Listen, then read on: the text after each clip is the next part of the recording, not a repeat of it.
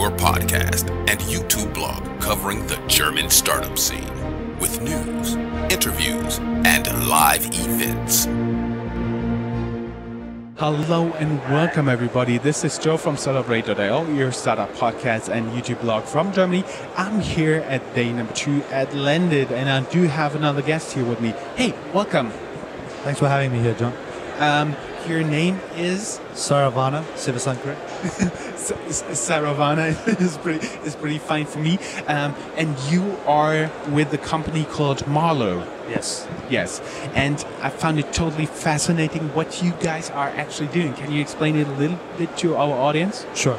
So Marlo is a global B2B financing marketplace for the ocean freight industry, which is a $100 billion a year freight industry. We provide short-term loans to shipping companies against freight contracts.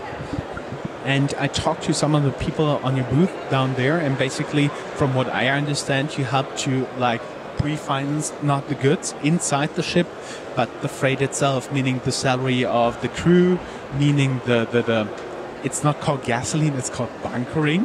What the ships are running on, all the fees you have in the harbors, the guides you need there, and stuff like that. Is it true? Yes. So to put it in layman terms, we provide financing to small shipping companies so that they can use that funds to execute contracts that they have.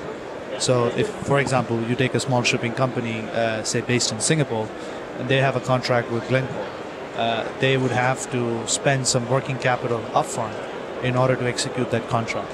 So we provide these loans, which are usually between $100,000 to $300,000 for a period between 30 to 120 days. We have a very fast application process where we're able to use AI to evaluate the risk of a voyage and the borrower and quickly disburse the funds. And I learned small in shipping terms is something completely different. You had there a picture of a small ship, and it had 7-8 football fields in size. That's small? Well, don't get influenced by the images, but shipping small is relative, you're right. But we are indeed working with SMEs within the shipping industry. So while these ships can range from sizes from 28,000 tons to 100,000 tons, but essentially we're still working with companies which are looking for capital to scale. And that's our target audience. So within this big industry, it's more the smaller and medium players who are looking at that. And basically what I understand is basically when the ship is leaving, for example, Shanghai, they apply for a loan, and we basically finance the journey to, let's say, Amsterdam Harbor. And then after they how is it properly called, handed off all the goods? Yes. And they'll pay you back. Yes, something along those lines. So the freight contracts are a little bit different from your conventional contracts. So at the surface level, they look very similar to, say, contract financing, where you have an advance rate, and say if you're giving a $100,000 loan at a 50% advance rate, that means that the contract is worth $200,000. But if you look closer, freight contracts are actually a subset of trade finance. So that makes it very advantageous for creditors, for example.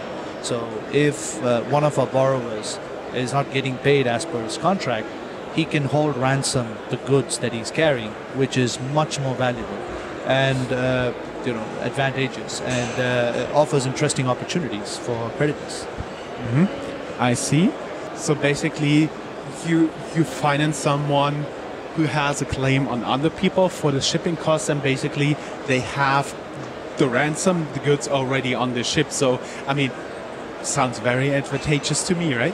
Yes, I think, the main challenges that the online lending industry faces today is just handling loss rates.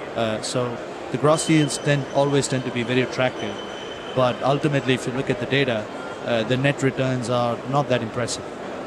And when it comes to the freight industry, we have some unique challenges. We're dealing with global companies, so we work across different jurisdictions. And maritime law has some unique characteristics compared to just plain English law. Not only that, I would assume like a cyclone or a hurricane or something like this it's like a global event and it will more or less impact shipping routes that are touched by it and stuff like that? That's actually a very good point. So there are various different risk factors when you're looking at freight finance. And one of the questions we get asked all the time is, why aren't high street banks doing this? The answer to that is just that. Banks are not equipped to monitor the kind of risk variables involved in freight financing.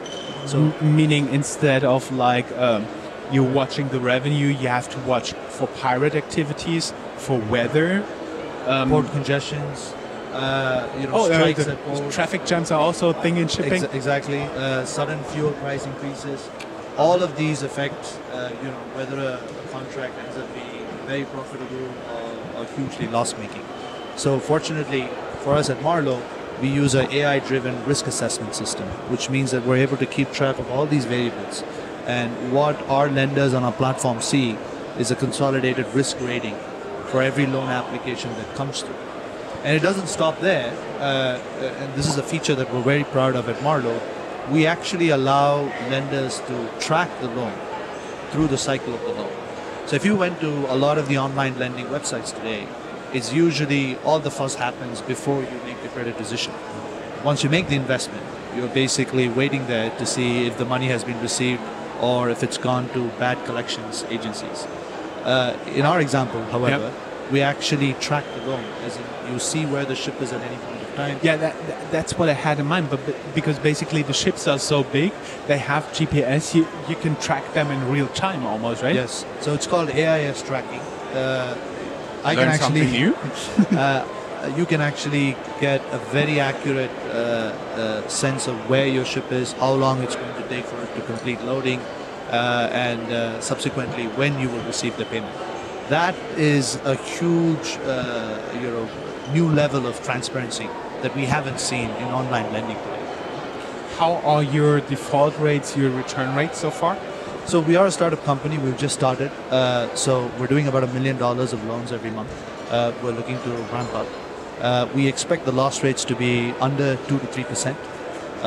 You would have to ask me in a few years' time after we've built a more sizable. We'll be back here. Don't worry. Anyway.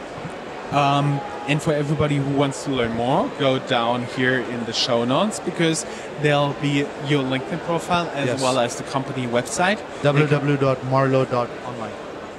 They can ask any questions and happy to answer. We are a London-based fintech startup company very close to Victoria Station. Everything said and done. Okay. Thank you very much. John. Thank you for having me. My pleasure. Thank you. That's all, folks. Find more news, streams, events, and interviews at www.startuprad.io. Remember, sharing is caring.